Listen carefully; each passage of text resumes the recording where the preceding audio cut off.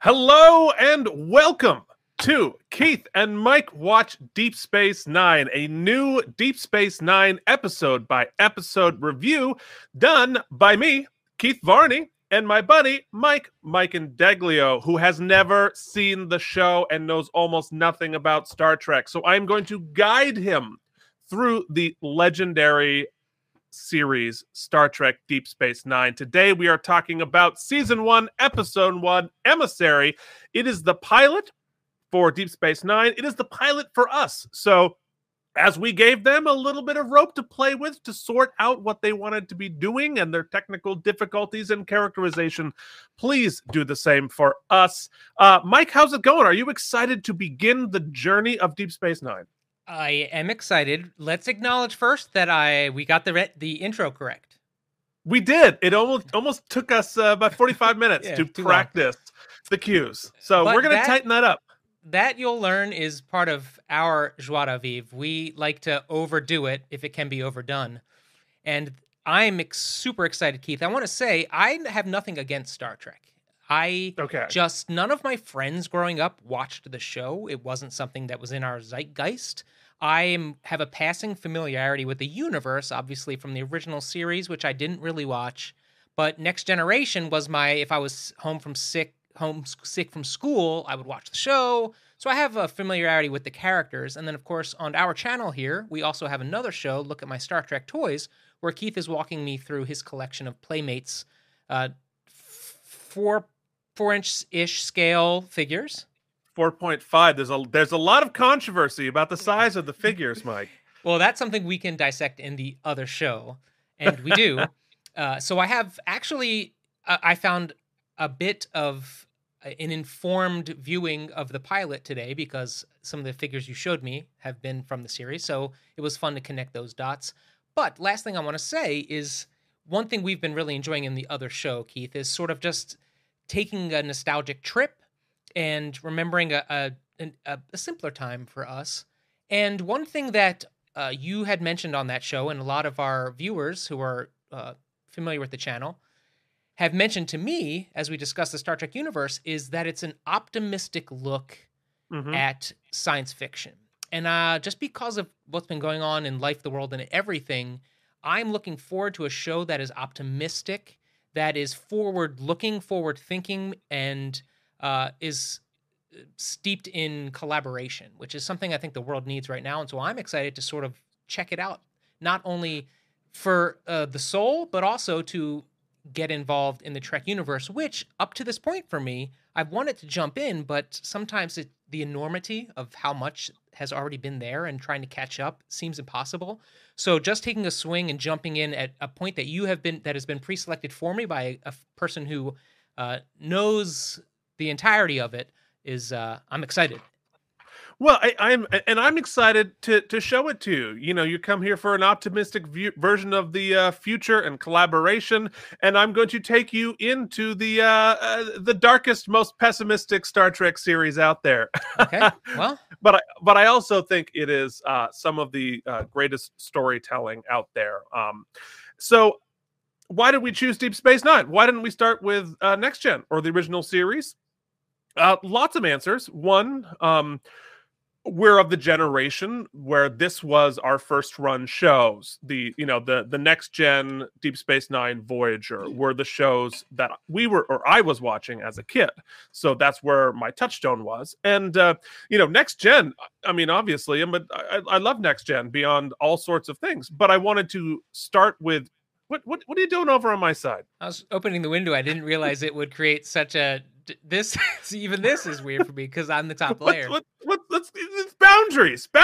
You know what? I don't deserve to be the top layer, Keith. No, you get to the back layer where you should be. There we go. But mainly, there's a lot of Next Gen material out there. I mean, it's the iconic Star Trek show, and I feel like Deep Space Nine sometimes gets relegated to the sort of dark, younger sibling of Next Gen. And I really want to talk about it. I've talked about Next Gen with lots of folks, but I'm really excited to talk about Deep Space Nine. Now, how late did this spin off? Just to inform me a little bit. Well, I'll tell you exactly. This episode aired on January 3rd, 1993, which coincided with season 6 of Star Trek: The Next Generation. So this episode aired between Chain of Command and Ship in a Bottle. So it's near the end of Next Generation. They were sort of planning what's next as they were finishing up Next Gen after 7 seasons, because they wanted to hop into the movies, which of course they did. They needed to have something to take the mantle. So they conceived of Deep Space Nine. Obviously a very different show, different location. It's the first Star Trek show not on a ship. It's the first Star Trek show without even a captain. Cisco is a commander, not a captain to begin with. So it was a big leap. And it was, obviously was a show that took place in one location, as opposed to infinite worlds and infinite diversity. So it was a big swing, and it was very different, both tonally and the look of it. And we'll talk about that as we get into the show. So basically, the way this show's going to work is I'm going to give a little bit of information about the time and place and some trivia and some guest stars. And then Mike and I, we're going to just talk our way through the show. We're going to show screenshots as we go. We're going to format it sort of by act, meaning the time between the commercial breaks is, it's act 1 and then the commercial break, and it's act 2, so on and so forth. And we'll try to start out with some structure. It's not going to work, but we're basically just going to have a free-flowing conversation about what we saw. And then we'll hand out some little fake awards at the end and be done with it. So the intros will not usually be this long. If you're bored at this point, skip ahead to the episode, because we're about to get there. But anyway, to give some more information about what was happening here on January 3rd, 1993, top song, I Will Always Love You, Whitney Houston. Mike, can you give us a little of I Will Always Love You?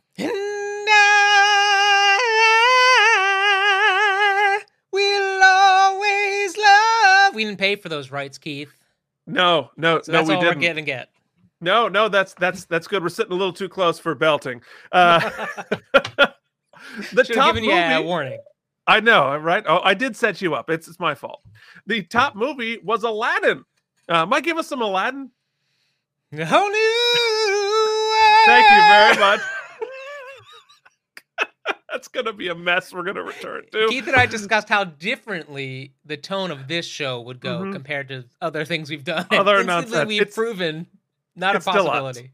Still us. That's what we're going to do. The headline of the New York Times this day was Bush arrives in Moscow to sign nuclear arms treaty with Boris Yeltsin. You know what? This isn't a time capsule, but obviously it's different now. All right, so let's talk about this episode, the pilot of Deep Space Nine, which was a 2-parter. It aired as a feature length the first time it happened, and then in subsequent serialization, it was cut into 2 episodes, part 1 and part 2. So we're going to break in part 1 and part 2 and release them separately like you would if you saw it on your TVs. So this was directed by David Carson, who directed 4 episodes of Next Gen, 4 episodes of Deep Space Nine, and directed Star Trek Generations, not long after this happened. This show was written by series creators Rick Berman and Michael Piller, with a teleplay by Michael Piller and a story by the 2 of them. And there's endless interesting trivia about this show that you can find out on IMDb or on various other sites, but I just picked 3 just because I think they're interesting before we get into it.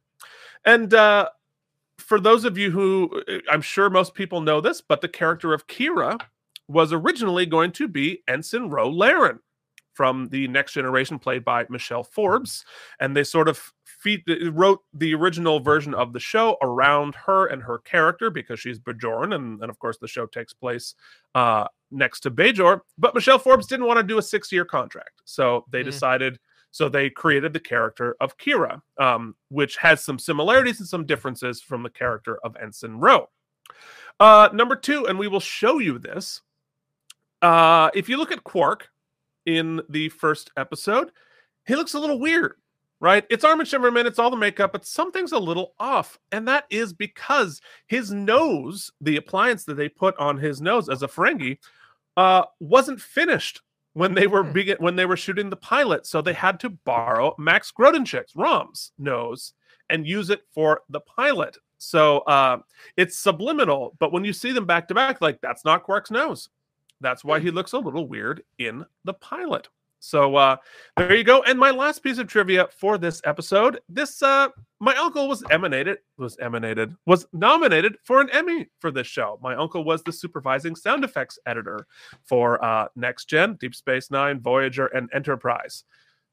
So it was obviously an episode I was pretty excited to watch because my Uncle Jim had been working on it, creating the world of sound. Let me just jump ahead without having told you. This will come up in my notes, but since you brought it up here, one of the main bold notes I took was how great the sound design is in establishing a world and establishing an ongoing technological life on the ship. And it's really panned well and orchestrated well. That's a note I had. I knew your family had worked on it, but I didn't know specifically it was this. But yeah, this was excellent. Well, I will pass along. He doesn't care. He profoundly does not care. But yeah, well, I mean, we'll talk more about it. But after having created the sound world of the Enterprise D, and there's so many layers of sound that make that iconic, you can instantly recognizable. Well, when you go to a different Federation ship, you can reuse a lot of those sounds. But now we're on a Cardassian space station, and so all of the beeps and boops and computer noises have to be Cardassian versions, not Federation. So the transporters, the doors, the computer, it all has to sound different. And so they had to create, much like the visual effects did and the set design, it's not a Federation space station. So everything's going to be a little bit different. So, last piece of information about this episode are the guest stars. We have some great, amazing recurring guest stars for this, including Camille Saviola as Kai Opaka, Felicia M. Bell as Jennifer Sisko, Mark Alaimo as Gul Dukat. We'll see a lot of him. Aaron Eisenberg as Nog, Max Grodenchik as Rom, although billed as a Ferengi pit boss because the character of Rom had not been fleshed out yet. And Majel Barrett, of course, as the voice of the computer. And, interestingly, J.G. Hertzler, not as Martok, but as a Vulcan captain on Sisko's original ship. So we're already sort of getting into it. So I think it is time for us to beam into the viewing room and start talking about the teaser of Deep Space Nine. It's pretty exciting. The first moment of the first new series after the Next Generation. And here's what happens in the teaser. Flashback to Wolf 359. Sisko is first officer of a ship destroyed by the Borg, led by Locutus Picard. His wife Jennifer dies, but he saves his son Jake. Sisko is pissed. 3 years later, Sisko meets Jake in the holodeck. He's taking command of a space station. It's Deep Space Nine. So, doesn't sound that exciting as I'm running the teaser, but if you watch the episode, there's lots of cool stuff happening.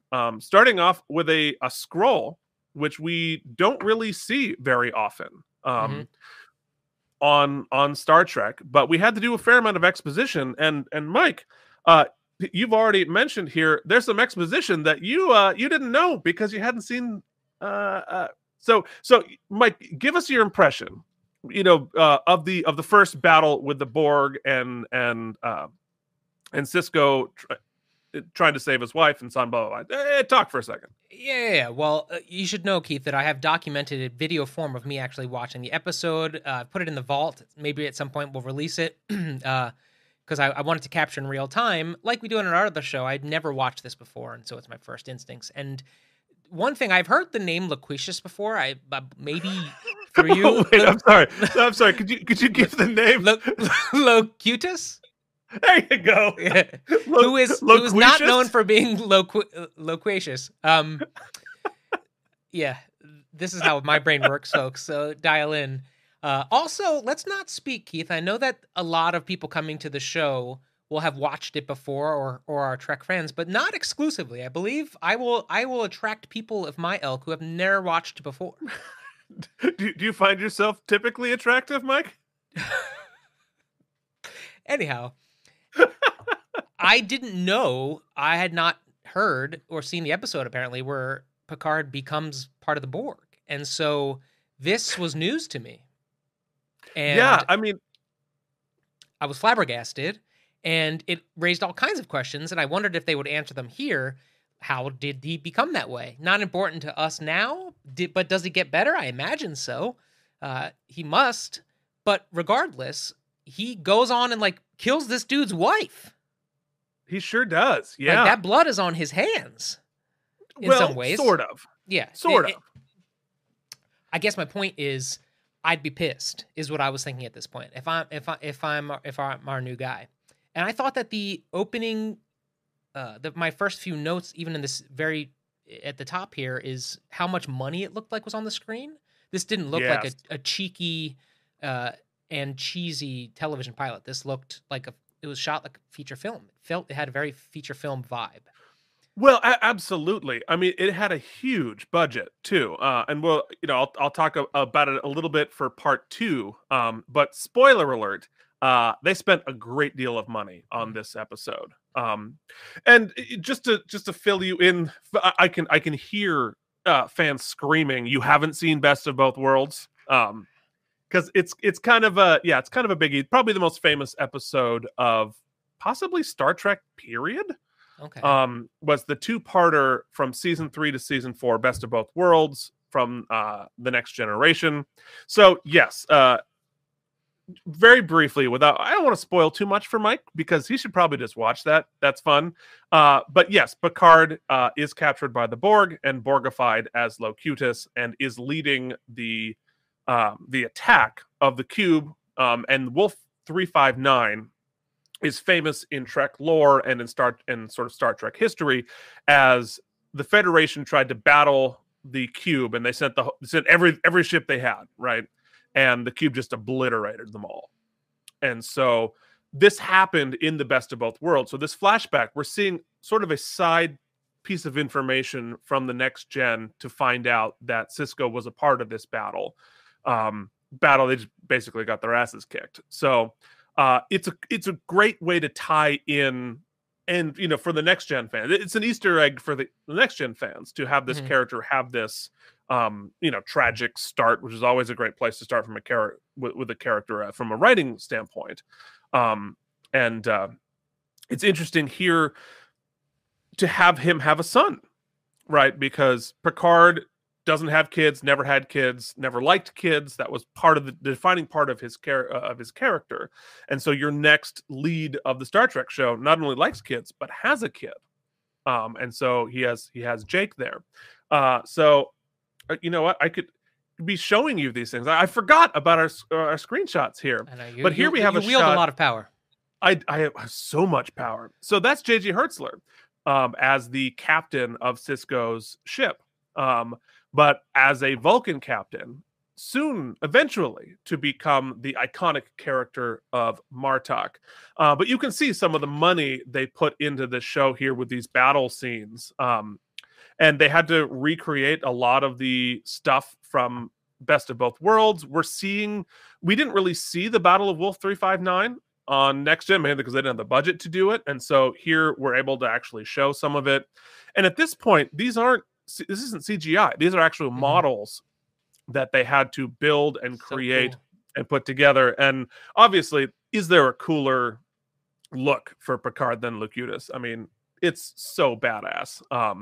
And you can sort of see how devastating the Borg cube was. And then, it's such an action-packed way to begin the show. So what did you think of like the sort of the action sequence here of Sisko trying to, the bridge blowing up and trying to save his wife?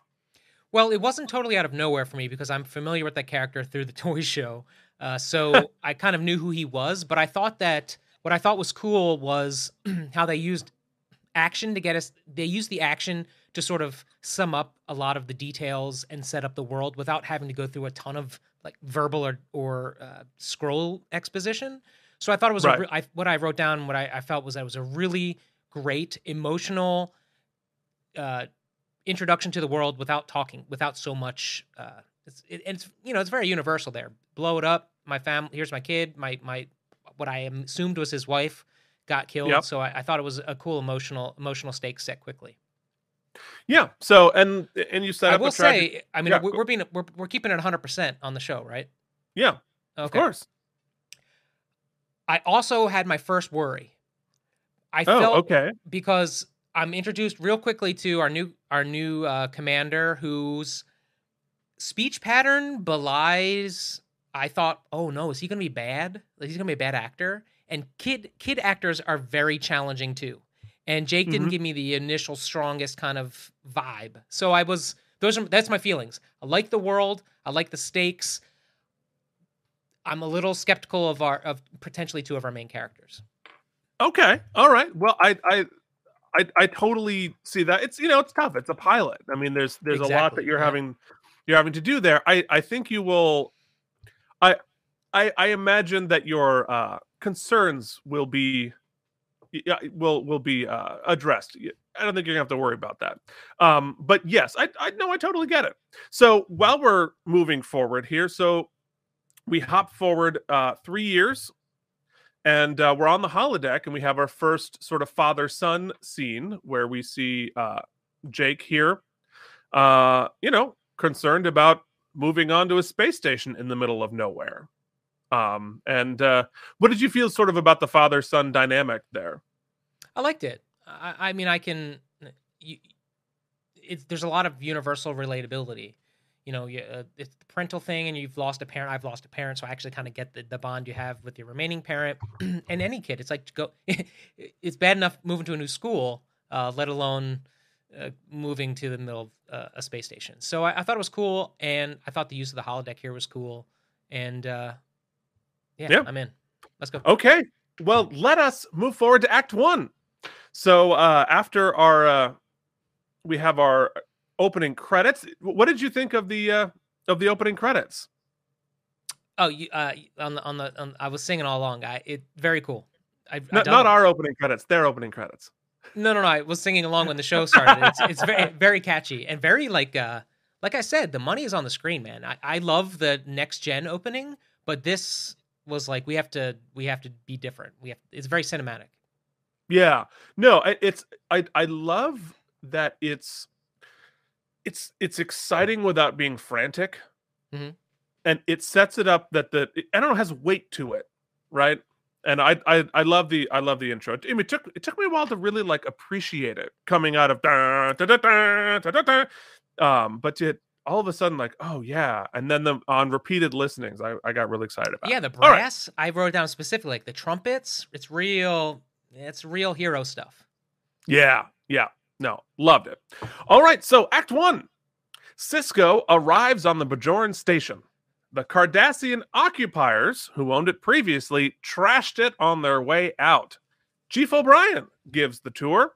We see a shot of Quark. Jake doesn't like his quarters. Picard wants to see Cisco. Then we arrive on the bridge of Deep Space Nine called the Ops. It's hot because Cardassians like it hot. We meet Kira. She's fiery. She was a resistance fighter in the occupation. The Bajorans have a provisional government. Kira, you know what? Let's just go those pieces at a time. So Okay. Cisco arrives on the station, and we see. Well, first off, we see the Enterprise docked at the station.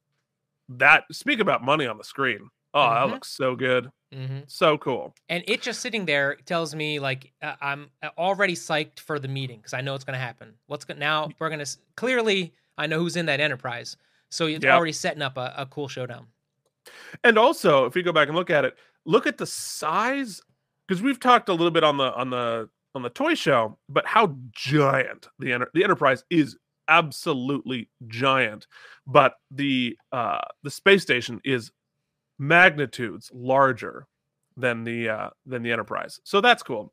All right, so Cisco shows up. The place is trashed, and the Cardassians, who had previously been occupying both Bajor and the station before they got kicked out, trashed it on their way out. What did you think about the look of it so far? Very cool. And I did wonder how they were going to separate the kind of the ship look versus a station look. Hmm. And once again, I have one thing helping it is I thought the lighting was exquisite. And so once again, you can tell the money they threw at it because just everything was so cool. I thought they did a decent job coming in totally clear. They did a decent job of explaining the sort of geopolitical stakes because Mm, I know none of the politics really. So that took a little, I felt like I was catching up a little bit, but luckily there's sort of universal stakes. So especially with what's right. going on right now, it's clearly was an occupation and now they're taking over and you've got the freedom fighter who's pissed. And so it's, it's very unique and specific, but it's general enough, I guess, geopolitically that you can catch up to speed pretty quick. Look, Yeah, but I to mean, answer your question, the look is awesome. yeah, and you can certainly see the parallels between, the Cardassians being set up as, whether it was Germany or Russia or, a reaction to a World War II sort of environment and a brutal occupation. I think that was sort of clear throughout. So who's there to introduce them, give them a tour, but Chief O'Brien. Now, Mike, you've only seen a couple of episodes of Next Gen, right? Yeah, I would say handful. I only know him really through his action figure, and you saying he's one of your favorite characters, bar none. Yeah. Well, Chief O'Brien was and Colin Medium started on Next Gen as basically a featured extra, then became a secondary character, then a pretty major recurring character as the transporter chief, through the point where we saw him get married to his wife Keiko and became one of the primary secondary characters on the Next Generation.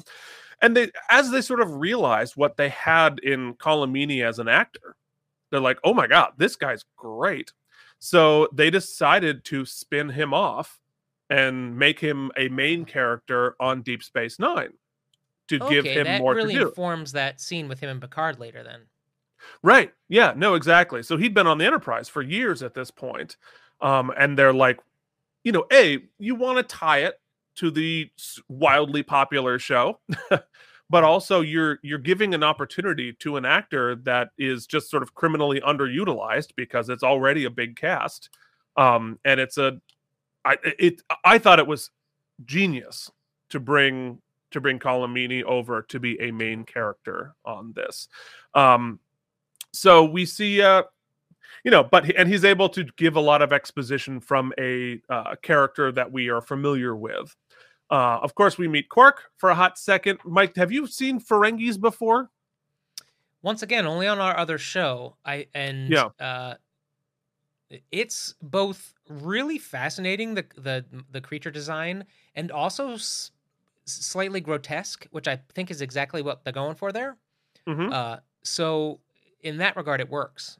I kept thinking to myself, I was trying to remember the character if he was like sneaky and underhanded, but they kind of present him that way. So that's my remembrance. Yeah. Well, our understanding of Ferengis to this point are that they are, yes, sneaky, underhanded, very money focused. They're not the most reliable, but they're also not like the toughest.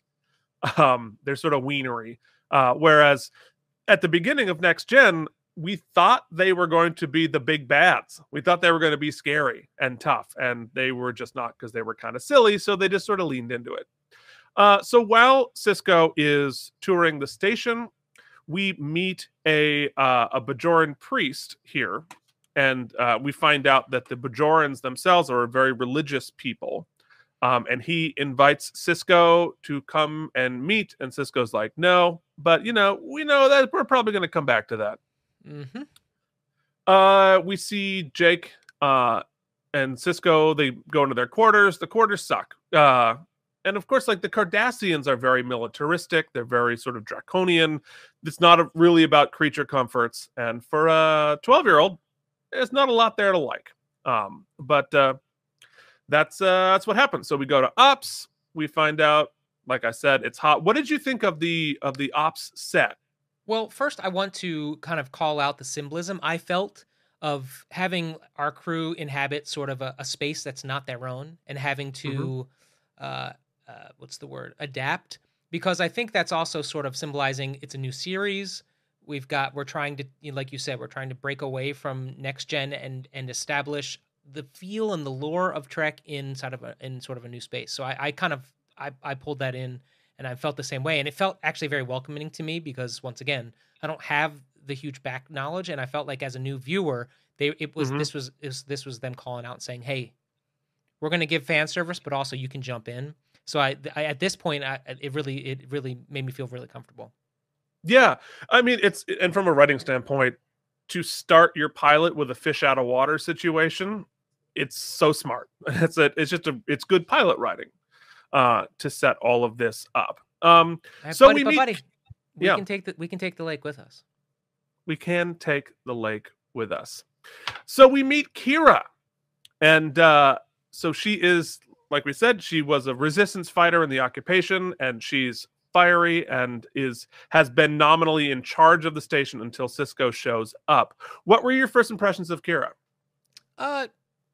Fiery, I guess we said it 1,000 times, but they even foreshadow it right before he walks into the room and meets her. So I thought their first exchange was kind of cool. The power dynamic there was really neat, and also this sort of totally foreshadows how she's going to play the end game. So great. I mean, as far as, like you said, from a writing perspective, establish what the character is going to be and then reaffirm it through the episode. I feel like great.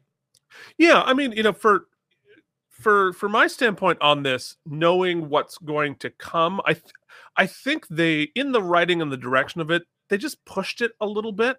It was a little bit overdone, right? Because Kira is a much more complex and layered and subtle character than what we see here, and so it's a little bit of a pilot trope to, like, the fiery character has to be screaming when we first meet them.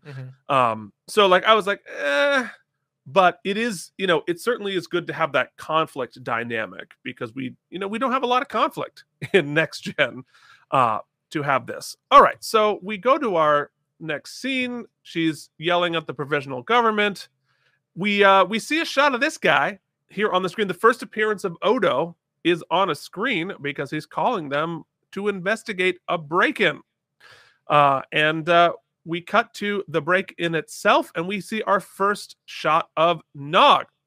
So it's a Ferengi child, Nog, and some nameless criminal dude. They get caught by none other than a shapeshifter named Odo. He's the sheriff in town and doesn't allow weapons on his promenade. And we have a little battle here in which we discover, oh shit, he can turn to goo. Mike, what did you think about our shapeshifter Odo here? I thought it was cool. I thought it was instantly I thought of Terminator 2. I was like, all right, this is where special effects are right now. Plus, he had shown up in one of our other shows with zero context, and so I knew that he could, like, gooify, but had never seen it in practice. It was cool. I think we'll talk about it coming up, but, like, I was a little, I want to say off put, but I've raised my eyebrows a bit in that little kid. I don't know how old they are, but that little dude Nog is going to be used. They're going to hold him in prison as sort of like blackmail, kind of. They sure are. Yeah, that definitely feels like. I was like, that's not hero stuff. It's not hero stuff. It's. He's like, I'm gonna hold your nephew hostage in exchange for you running a casino aboard. Yeah. I mean, from if you look at it from Sisko's point of view, and we'll get into it later. Like, he's trying to save the community, trying to make it feel like a safe and welcoming and build that. But holding a child hostage is probably not the coolest way to do that. But you could, like, pay him. You can give him a job, I guess. But all right. Yeah, that's not how we do this. Anyway, it turns out Nog, who is a child, canonically, even though Aaron Eisenberg was older than that. Turns out he's the nephew of the owner of the station's bar and casino, Quark. Sisko locks Nog up, but he's only doing it for leverage for something he wants from Quark. And that is the end of Act 1. We go to commercial, and we come back for Act 2, which is the there's Nog there. Oh, right, and there is a see if I can scroll down a little bit so you can see the obvious stuntman playing Odo. I got it. In that, there we go. Oh, we can't both fix it. Oh, no, okay, I won't touch I'll let you do it. Okay. But the really cool creature effect on the the nameless alien guy working with Nog there. But yep, there's a stunt man. So we they gotta eat too. Gotta eat too. And obviously you can see both on the stunt man and on Odo Prime that the makeup effect for Odo's face would develop as time went on. And there is an explanation for why he looks a little weird, even though he is a shapeshifter. But we're not going to talk about it in this episode. There's more stuff going on. But as we move forward to, so here's Quark and his funny nose. That's not his nose. Where we find out. All right, so we get to the shutdown, the showdown for Act 2. Sisko meets Picard, and he's pissed. Picard says it's important that Bajor join the Federation.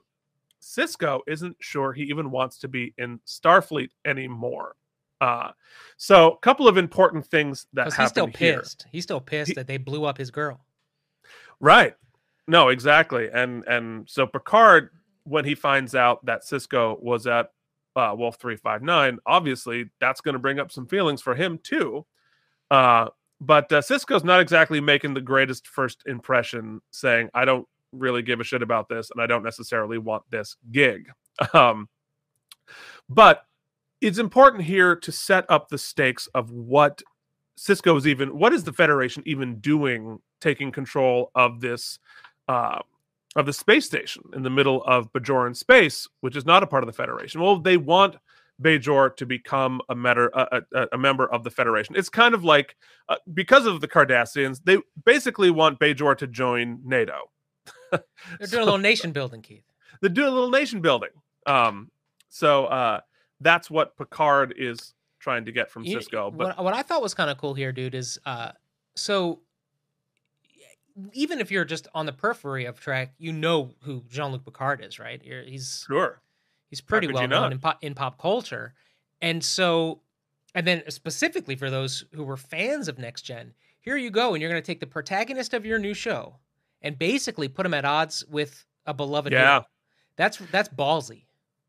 Yeah, and have them like hate each other. Yeah, it's ballsy. Like your hero. No, it's super ballsy, and I really like that dynamic there. And we see consequences down the road for things that happened on Next Gen. So anyway, we continue. Meanwhile, Nog is still in holding, and Sisko wants Quark to keep his bar open to make people feel comfortable staying on the station. Quark thinks the provisional government will fail, and he'll be lined up and shot. So the stakes here are pretty high for everybody. I think, Quark's point is, you're here for a second, but this is a really shaky government here. It's probably going to fall. We're all going to die. That's what happens after occupations. So he's not necessarily wrong, but Sisko offers to trade Nog's freedom for Quark's commitment to stay. Meanwhile, we get a little bit of Odo being suspicious of Quark and sparks flying between those two characters. What did you feel about the dynamic between Odo and Quark at this point? Well, it's funny. They were trying to set up Quark is very sort of like you said. I don't know, like a gangster kind of almost. But certainly criminal-ish. Yeah, but I just felt all kinds of empathy for him because they were putting the screws to him with his nephew, and like you said, he's just. He's hesitant to recognize any authority because shit's just going to crumble and it's going to be chaos anyway. So I actually felt a lot of empathy for him. Quark Odo at this point, I didn't, clearly because it's Renee, Bergenois. Bergenois. That was pretty good. Yeah, pretty good. I'll take it. I felt, that he's going to be a noble character. It's just, I don't know that he can do anything else. So, but I didn't know where it was going yet. I didn't know. So what I thought was cool is that what they've done in the opening 2 beats of the show is just create antagonism and the potential for combustion right away, which is, usually Trek's a little bit of a slower burn, if I'm not mistaken. Yeah. Yeah, So, no, and certainly like they're leaning into the conflict here, which was not the case in the pilot or first couple seasons of Next Gen. So we go to our next scene. Kira is getting her hands dirty cleaning up the promenade. Sisko proves he's not afraid of germs by touching one thing. We learned that the Bajorans' religion is very important, like we said, and they are only keeping things, and the only things keeping things together is the Bajoran Pope, essentially the Kai. So that's important. Yeah, I mean that scene and like, you know, Federation, you're not going to touch stuff, and then it's like I'm going to touch stuff. I thought that was a little silly. you know, it's funny. This is where I started to feel like that character, they're this dynamic. I was like, okay, they're pushing it a little bit. We get it. She's like, let me get some pillars. But what I wasn't expecting, but though I should have because of the old dude in the beginning, was she I thought better than just random old dude in the hallway, set up the religious stakes and how look, right. You whether you believe this Hui or not, you got to get our Pope on board if there's going to be any unity. So that kind of clarified for me. I was like, all right, now I know where we're going. Yeah, well, and it's setting up, you know, a major theme throughout the whole series. And so yeah, that's obviously very important. So guess what? Sisko heads over to Bajor to meet with Kai Opaka. And we get ourselves a matte painting here with some pretty cool. I mean, look, it's a matte painting. It's the 90s. It started. That's what they could afford. They couldn't CGI it. But if you watch the video back, there's some little details and motion in it, which I think really is really cool. So if you go back and watch it, it's on Netflix and Paramount Plus. You can actually see the water shimmering. You can see some birds fly by over the matte painting. It looks cool. It doesn't look cheesy. Well, I mean, it looks like a matte painting, but it looks like a really good one. And you know, look, it's Star Trek, especially Star Trek in the 90s. You're gonna have some matte paintings, but some really good incorporation of practical in the foreground and painting, and then overlaying it with some motion. Pretty cool. So we meet Kai Opaka, and she tells Sisko that the Bajorans believe in a spiritual force called the Pa, which she can read for some reason by pulling on somebody's ear. But big news, right? She declares after touching his ear that, holy crap, Sisko is the emissary. And they go into a secret bat cave to visit an orb of the prophets, which is a mysterious magical artifact orb that sends Sisko on a journey. So before we get to the journey part, Mike, what are you thinking here? So the second she started touching him and talking, I was like, what is going on? Because it was weird. But in addition to being weird, I am one of those people, it's just houses eyes is when you I have to reread parts of the book, the fantasy book, like 6 times because I'm like, what's the who, what? The who and the where now? The lore got real mushy for me here. It was weird. But basically, the way I summed it up, I was like, she takes him down into this little hole and gives him a fetch quest. A fetch quest. Okay, right. Yeah. So, I mean, go get the orbs, Keith. Go get me some orbs. Yes. So she says we learn that there are 9 orbs that appeared in the sky millennia ago, and the Cardassians stole most of them as they ravaged the planet.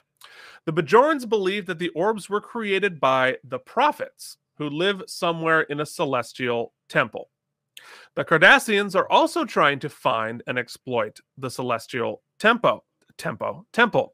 And Kai Opaka tells Sisko that he is destined to find the temple and become the emissary, and gives him an orb to study.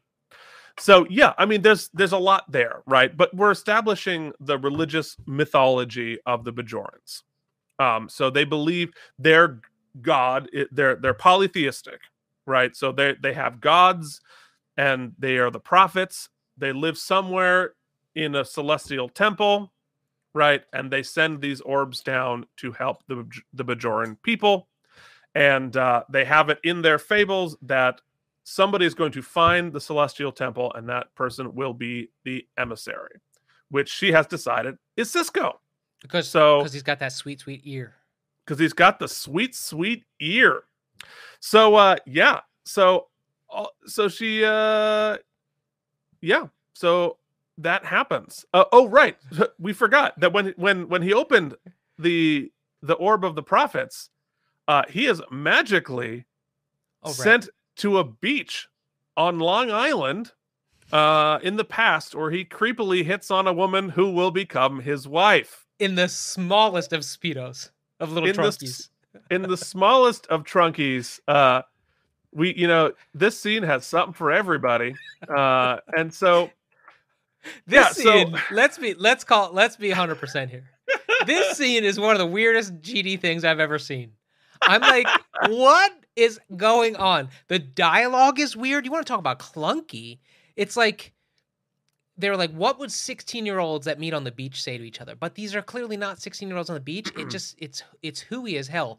But I don't want to get too far ahead, but I think it's almost Herculean how we go from this scene to where we get to at the end, that they're able to like connect it emotionally, because it ends up working. Spoiler alert. But here this is another time where I'm like, oh no. Oh what no, is happening? This could be a lot. So this scene is weird to me, but I get what they're trying to say, and it also sets up the time, the whole linear time construct thing. So, yeah. But I wanted to make sure I pointed that out. Yeah, you're not wrong. Not all the screenshots are going to be beautiful either. We'll get there. It's a work in progress, folks. It's never going to get better. Yeah, no, it's a weird scene, and I look at it back through 2022 eyes, and like, if I went up to he's a stranger. He's a stranger and behave all weird like that. Like, I'd be like, chase her down the beach with 3 drinks. Yeah, no, like, I'd be reaching for the mace if I were her. So, but also because of the 3x4 like aspect ratio, he's all up in her grill. That's right. Like, the scenes are so close to each other. But here's the thing: at no point is she like, "Huh?" She's into it. Well, right, and that is the part that strains the most credulity, right? Because he goes in like it's the worst, cheesiest, like, "Don't I know you from somewhere? I know we're gonna get married, baby." And it's like, that's so creepy. I'm a chef. Let me cook you food. We met at a party last night. She's like, "No, I don't think we did." He's like, "Yes, we did." Yeah. Yeah, no. Yeah, so I think hard no on Cisco's game for that scene. But we move on anyway into Act 3, where late at night in Cisco's quarters, we see the first baseball of the series. Baseball is going to be a thing. Mm-hmm. And so Kira calls and says something. She says, tell Cisco to go to the promenade. And they say promenade quite a bit. Promenade is used liberally.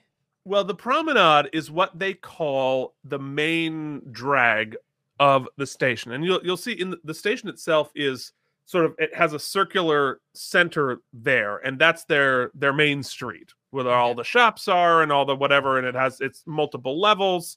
So they call it the promenade. It sounds a little goofy to call it the promenade, but that's what it is. Mike, you're just going to have to go with it, because for 7 seasons, we're going to be referencing the promenade. Okay. So just, take a deep breath. It's going to be fine. It's going to be called the promenade. But look, Quark's Bar and Casino is officially open, and it is hopping. Get the galaxy's greatest drinks, Dabo tables, and underboob. With some, look, for 1993 me, I'm like, oh my God, underboob. It was a big deal. We get a quick shot of Rom, who at this point is billed as Ferengi pit boss and acts nothing like Rom. We will know and love later. But yeah, so we see what Quark's Bar and what that's all like. What was your impression about it? Of it? I'm confused because, or is it later that they shut it down? Because I got confused because I'm like, didn't they ask him to do this? But that's later, isn't it? I'm getting ahead of myself. That's later. Okay. Yeah. That's later. Yeah, bar's cool, man. It's I had to live in a casino once for 6 months, so it spoke to me.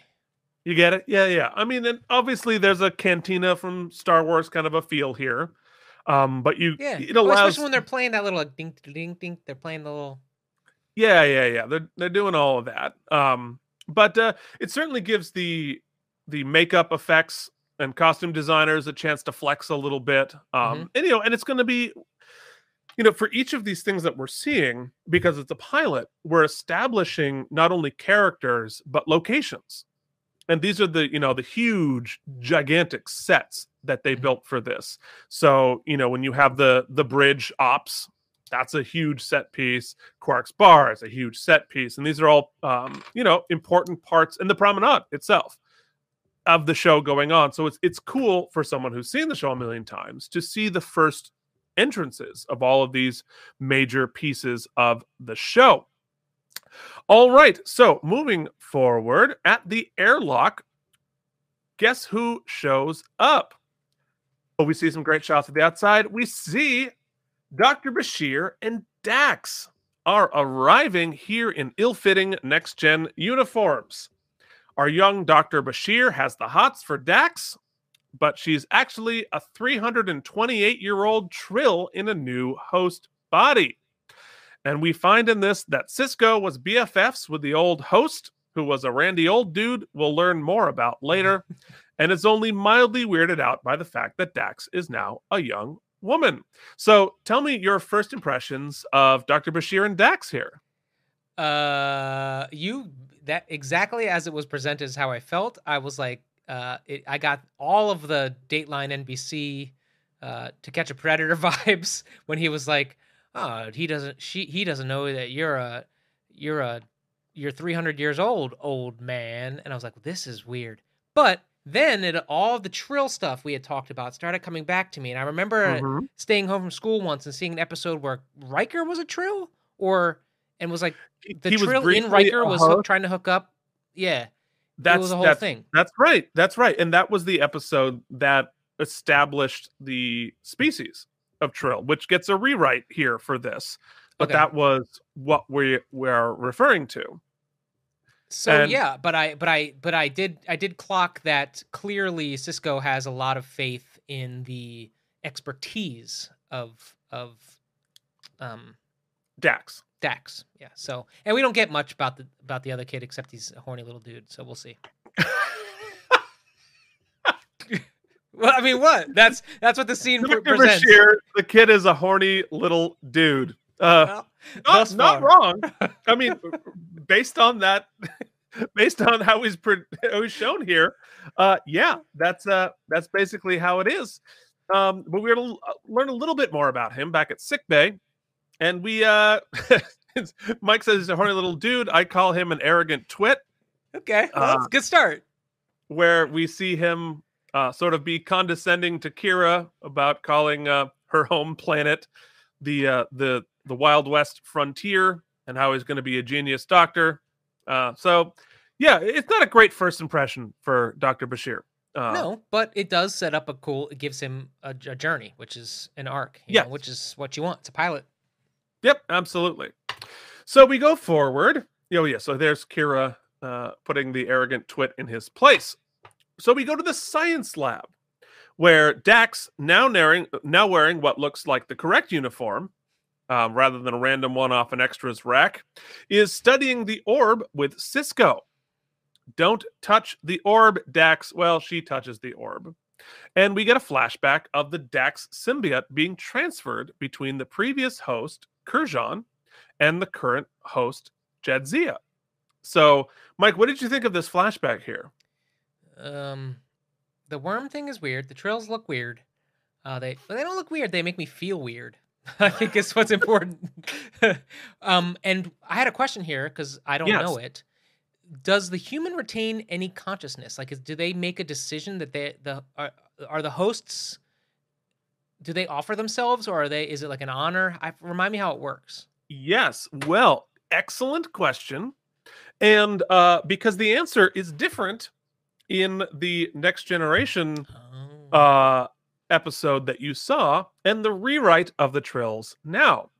In the first appearance of the Trills in the Next Generation, the hosts, the bodies lost all of their consciousness, and the worm, basically the symbiote, had complete control of the consciousness, right?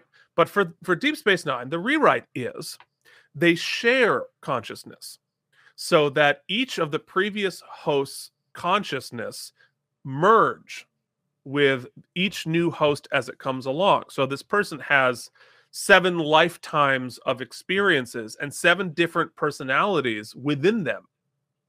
All, and so the host has a lot of agency, right? So it's still, the way the name works, Dax is the symbiote, Jadzia is the host. So her name is Jadzia Dax. And so Oh, okay. And so it is a great honor, and it is something that is very competitive to become a host. And so Jadzia, the person, adds to her consciousness Dax, including the consciousness of all the previous hosts. So yeah, it's really interesting, and obviously we're going to get into it a lot and learn a lot more about that. But we got to see what Curzon looked like before, and see how the worm is turned, so to speak. So moving forward, another great shot of that model. My goodness. So we see O'Brien back on the bridge of the Enterprise D. And O'Brien, who has been working on the station for a while now, goes back to say goodbye to the Enterprise. Apparently, he had to change back into his old uniform to do it. Not sure why. That, yeah. But he has a nice scene with Captain Picard, who is a nice boss.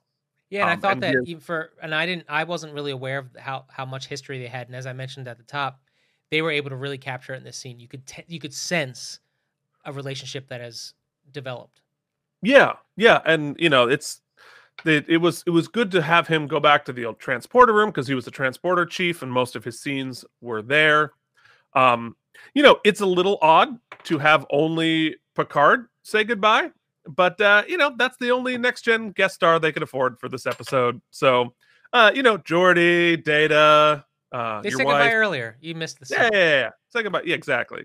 So, you're going to get Patrick Stewart, because he's already paid for the day, and a speaking extra. All right, so we go on to Act 4. As soon as the Enterprise leaves, in comes, the Cardassians, and led by none other than Gul Dukat, who used to be in charge of the station during the occupation. He seems nice. He's super interested in the orb. Cisco lies and pretends he doesn't know about I've never seen that orb. Never seen that orb. That poker face. I wrote down in my notes, Cisco's poker face, re-orb, not great. Well, I don't think it was necessarily a poker face. I think they were doing a dance where they both knew they were lying to each other. They were doing a dance with some clunky dialogue, buddy. I think the subtext of like, yeah, that's right, Ducat. What are you gonna do? But yes, also possibly clunky. But so anyway, so we saw the Cardassian ship for the first time. We saw the Cardassian makeup, and like, what did you think about the look of the Cardassians? We've explored that before on the other show, and it's funny. Often because of the screenshots, I'll say on the toy show, "Wow, I think the model's even cooler looking than the character on screen." But this episode made me think differently, because I wrote, it's like, how long does it take him to get in costume makeup? Whereas like Cisco just gets to roll in an hour before we start shooting. This guy's got to be there probably 6 hours. Yeah, talk to Michael Dorn. Yeah. But I mean, they had debuted this on an episode of Next Gen, but I imagine they had already started speculating that this might be essentially the big bads on Deep Space Nine. So they put some effort into the look of the Cardassians, both their uniforms and the makeup and the ship. It looks awesome. But I do like, even though it's like general bad guy stakes, I do like the feeling of the omnipresent oppressor. Obviously, yes, Federation's stepping in and we're kind of nation building, yet the old conflict has gone nowhere. Yeah, and they're right next door. Yeah. And they're, they're a whole part of this. So we see Cisco here in his new uniform. the actual Deep Space Nine uniform, because we saw him previously in the traditional Starfleet Next Gen uniform. So there's a redesign there. But again, the Cardassian uniform, the detail on that, so cool. So back in the all right, so we get a shot of the Cardassians are winning lots of money when Kira comes in and shuts it all down. Oh, you know what? I don't have a screenshot for it, but I should point out that there's a scene in the science lab where Dax, now wearing the Deep Space Nine uniform, she's been studying Bajoran history for clues into where the Celestial Temple may be. We're on the fetch quest. She pulls together a bunch of old stories and has a hunch it might be in the Denorius Belt. But how can you check it out without the Cardassians finding out? So now we go to Quark's bar. The Cardassians winning a ton of money when Kira comes in and kicks them all out, shuts it all down. And Quark, in an out-of-character gesture of generosity, offers the Cardassian a bag to carry out all of their gold-pressed latinum. Well, guess what? The Cardassians take the bag back to the ship, and the bag dissolves into goo and becomes Odo. So we do diversion, Keith, a diversion. A little reverse heist here. And what did you think about all that? I mean, 1993 effects aside. I'm glad we went through it again here, because I kind of didn't quite understand what was happening. It's now dawning on me that Quark was in on it and was helping out. That's right. That's right. That's the part where I was like, oh, this poor guy, they just told him to open a bar, now they're screwing with him. But no, I just missed it, I suppose. So actually, awesome. Now Quark gets to do his superhero stuff. Or Odo does. Odo, right? Odo does. And so we have so we go to Dax and Sisko, who go out in the runabout, which is their version of the shuttlecraft. It's a little bigger, has a warp drive, and they do this amazing model work, taking it out of the ship here to fly. So, or out of the space station here. What did you think of that?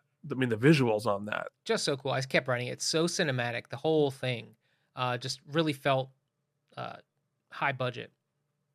It looks so good. I mean, and that's all model work. Yeah, there's something about practical effect that I think most people really love. And I think it's that it's tangible. Yeah. You can tell. You can feel it. Mm-hmm. So anyway, as they head out, Odo beams back. And of course, guess what? He sabotaged the Cardassian ship, giving Dax and Sisko a chance to go out and investigate where the Celestial Temple might be. And the runabout heads off in search of the Denorius Belt. And that is part 1 of Season 1, Episode 1, Emissary, Part 1. So what do you say we head back to 10 Forward and chat a little bit more about the show in general? What do you say, Mike? Sounds good. Bang. No, that's not the right 10 Forward. 10 Forward would be this that's one? We want our after show. Yeah. See, we traveled a little bit. We're in a different part of space. The Deep Space Nine, it drifted a little bit. So So Mike, generally, so at this point, you've watched the first half. Are you horribly confused? Are you interested? I'm of two minds, to be honest. So, and effectively of two minds, because I think it was clear. Obviously, a pilot has to do all the pilot things. We have to meet all these new people. We have to kind of get a feel for the desires of each of these people. But then also you need something pulling the episode along. And that's where I actually found I was interested in the sort of the orb lore. Yes, it's a fetch quest, but clearly the orbs have some sort of metaphysical power, thus the flashbacks and such. And I thought it was really neat how they were able to clearly tie the Sisko sort of emotional journey to this orb journey and not have it feel disjointed as much. Yeah. I want to know more about what happened, because one of my notes here I thought I was being funny in the beginning was, oh, this poor Jennifer character, it's a pilot of a new show and she's dead in the first 3 seconds. Right. So I'm glad that we're getting to see we're getting to build, she's getting to be a part of the acting of the scenes where we understand her importance to the character. Right. But also, clearly, we have to see this metaphysical thing through, this religious journey, in order to, I think, get Kira aboard, as well as, that's what I'm feeling. I like it all. I'm invested. In fact, I didn't even there was no pause. I rolled right into the second half. So Yeah. All right. So at this point in our regular episode, we would finish with an episode rating and Mike's imaginary pitch for the next episode. But since it's only part one, we're only halfway through. Let's just do Mike and Keith's favorite moment from the first half before we hop over to part two. Okay, why don't you go first? Well, because I got to think through it. And you probably already thought. Oh yeah, you'd say that, but no, I think for me, certainly seeing the Battle of Wolf 359 again from a different angle, that's super awesome. Odo shape-shifting, the little heist at the end is really fun. But for me, I think it is the scene between Sisko and Picard, right? Because obviously you have two Titans, a Titan we know and a Titan we know is coming together. And the fact that they were able to create conflict between the two of them, it was exciting to watch them, exciting to watch those two incredible actors go head to head a little bit. And it felt like a great guide into the show, taking my hand and making me excited about it. So, and I don't want this to say my favorite part about the Deep Space Nine pilot is the Enterprise, right? It's not that.